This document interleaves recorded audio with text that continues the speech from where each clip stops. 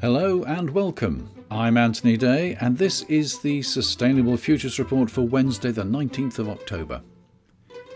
In the news this week, a couple of protests and plans for a further crackdown on protesters.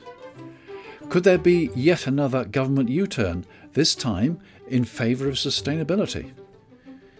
There's a video you should see, and I'll tell you about upcoming interviews planned for the next few months on the Sustainable Futures Report. Finally, what is sustainability anyway? Two climate-related protests made the headlines this week in the UK and caused anger across the media. The first was an attack on Van Gogh's sunflowers in the National Gallery when Just Stop Oil activists threw tomato soup over it. The second started in Harrods Food Hall but was copied elsewhere in the United Kingdom when protesters emptied milk across the floor, calling for everyone to abandon meat and dairy and adopt a plant-based diet. I have no problem with the tomato soup, but I don't support the spilt milk. Van Gogh's sunflowers were protected with glass, and I'm quite sure the protesters knew that. There was apparently slight damage to the frame, but that's hardly important. Just Stop Oil got publicity, which is what it's all about, so well done. The milk protest, on the other hand, must go down as seriously misjudged. Protesting about food and destroying food just don't go together. And wasting food when people are struggling with rising costs and many rely on food banks is totally crass. Added to that is that it falls to some of the poorest in society, the cleaners, to clear it all up. One bad protest can destroy the reputation of an organisation for good, or at least for a very long time.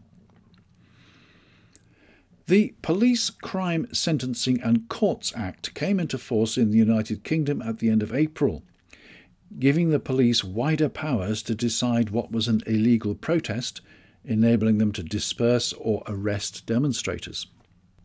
At the time, it was considered draconian, but the new Home Secretary intends to go further.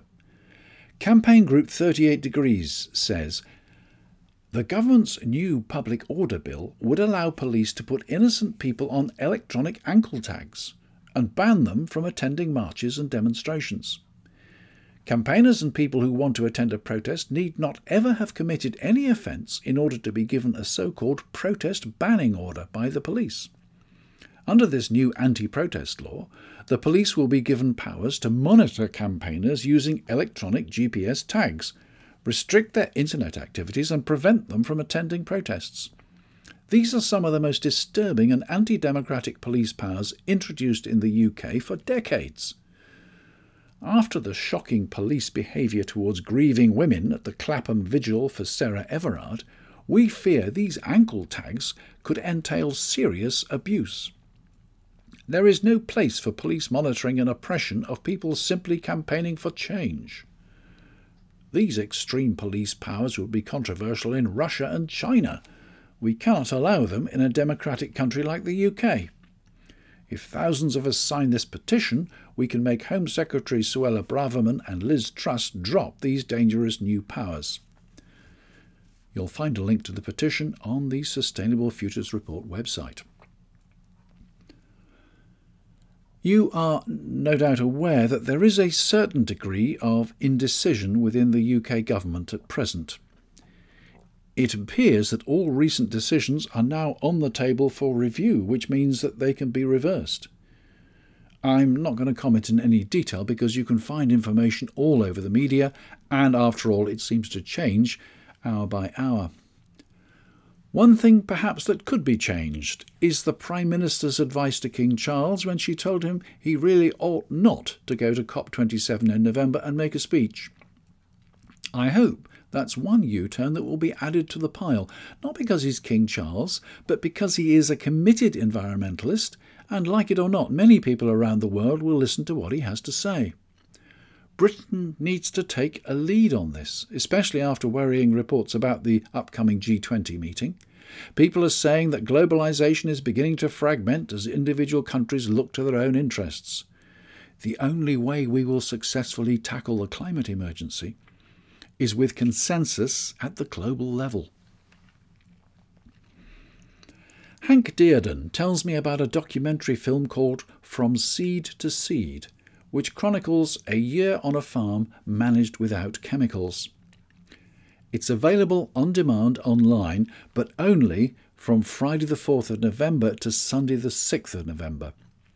Hank asks for a contribution of $10, and in turn his organisation, Forest Planet, plants 50 trees. There's a link to the Eventbrite site on the Sustainable Futures Report website. We'll hear from Hank Dearden about the work of Forest Planet on the Sustainable Futures Report after Christmas. Between now and Christmas, Shubhi Sachin tells us about the Material Library of India.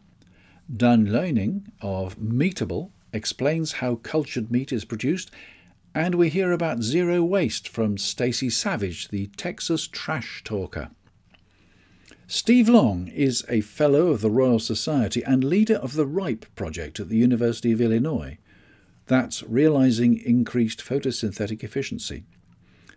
His objective is to produce crop plants that can stand up to the extremes of weather resulting from the climate crisis.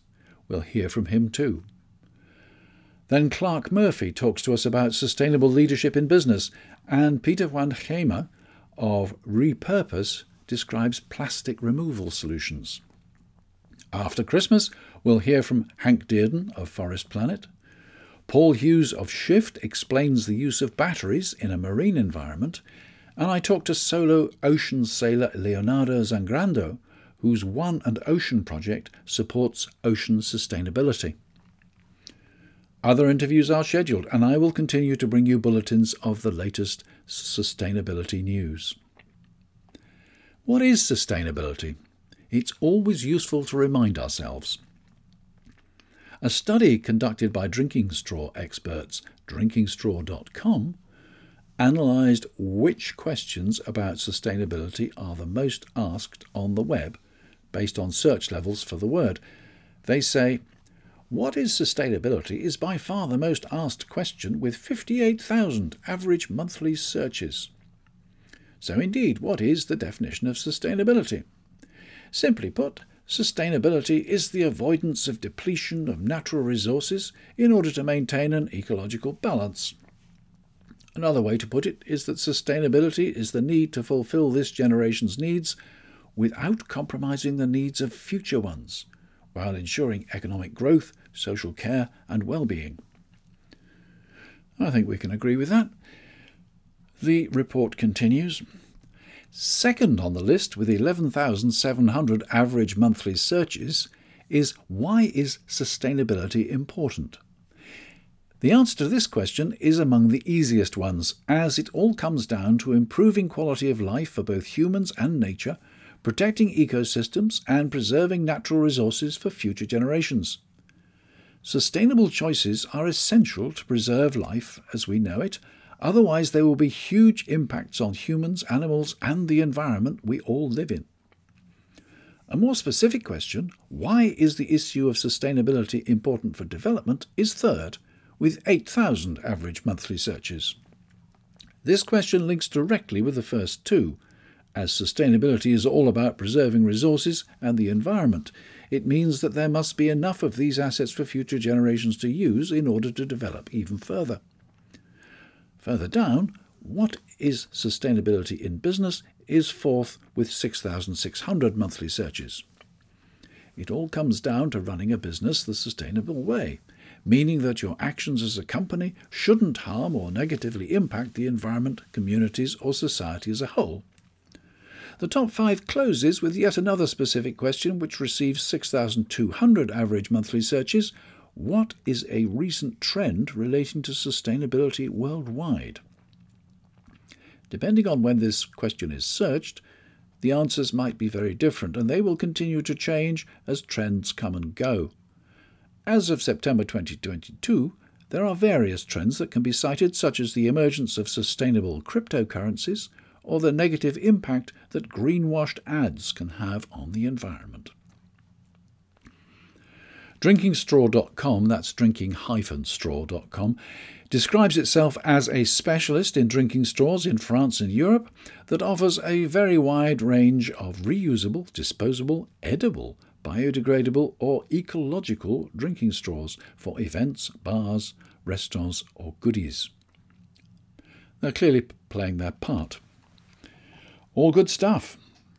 Let's contemplate how we can persuade the world to take action as we sip our cocktails through ecological straws. And finally, before I leave you, let me tell you about a podcast which I've recently appeared on. It's called Wake the Feck Up, or something like that, with Laurie Hoover. There's a link below, and I'm talking about sustainability. That's it for this week. Thanks for listening, and a special thanks for being a patron if you are. If you're not, you can find all the details of becoming a patron at patreon.com/SFR. patreon.com/SFR. A small monthly contribution helps me keep this podcast independent and ad-free. There's another episode next week. Until then, I'm Anthony Day. That was the Sustainable Futures Report. Bye for now.